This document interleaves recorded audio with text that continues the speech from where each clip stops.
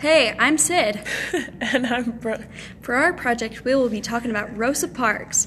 Rosa was born in Tuskegee, Alabama on February 4th, 1913. Her childhood brought her early experiences with racial discrimination. For example, her grandparents were enslaved and wanted racial equality.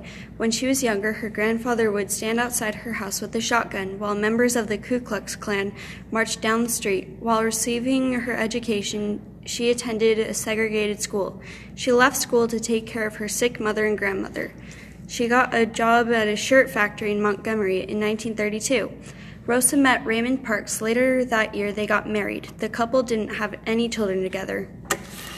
Okay, on December 1st, she was riding the bus home when a white man came on the bus and wanted her to move because it was overcrowded.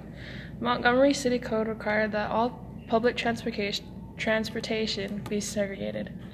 Rosa refused to move. She didn't refuse because she was tired. She didn't give up her seat because she was tired of giving in. She was later arrested for breaking the law, and members of the African American community were asked to stay off the city buses on Monday, December 5th, 1955, the day of Parks' trial, in protest of her arrest.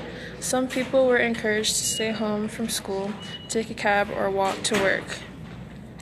After she was bailed out, she was a symbol of the civil rights movement.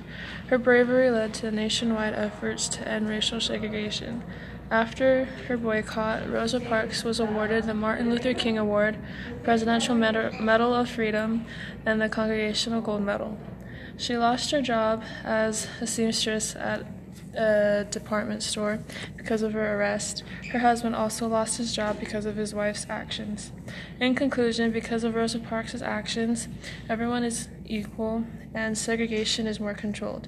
In 1956, the